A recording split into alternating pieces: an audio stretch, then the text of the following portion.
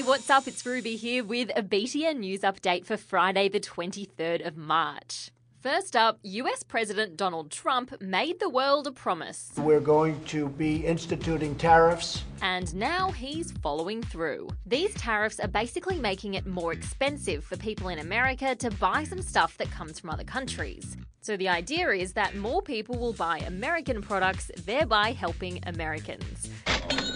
Lucky for us Aussies, Trump says because we are BBFLs with America, tariffs won't apply to stuff from here. But he's just announced some major tariffs that China will have to pay, which has made the leaders over there pretty salty. As you BTN fans know, science is always busting big myths, and it has struck again. People got really excited when a tiny little skeleton was found in a leather pouch in South America about 15 years ago. It was only about the length of a pen and strange looking. It had a long skull, big eye sockets, and it was missing a few ribs. Of course, heaps of people jumped to the same conclusion. It was proof of alien life. Who else could this little mysterious body belong to? Well, scientists did more than wonder about that. They did tests, and they discovered the skeleton actually did belong to a person, one who was born with very serious bone disorders and who didn't live very long. So it's a bit of a sad end to that big mystery.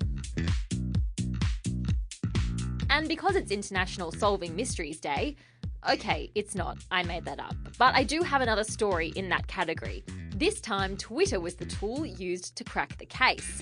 While doing some research for a book, a writer came across a photo from an international biology conference. It showed 37 men and only one woman, and only part of her face was showing, and her name was missing. The writer became obsessed with finding out who she was, and she turned to Twitter for help. Hundreds of tweeters put on their super sleuth hats, and they ended up finding her. Turns out she's Sheila Huff, and she worked for the US Department of the Interior. Nowadays, she's a grandmother of 5 and she belly dances. And she was pretty surprised to learn the entire Twitter sphere was looking for her. Another mystery solved.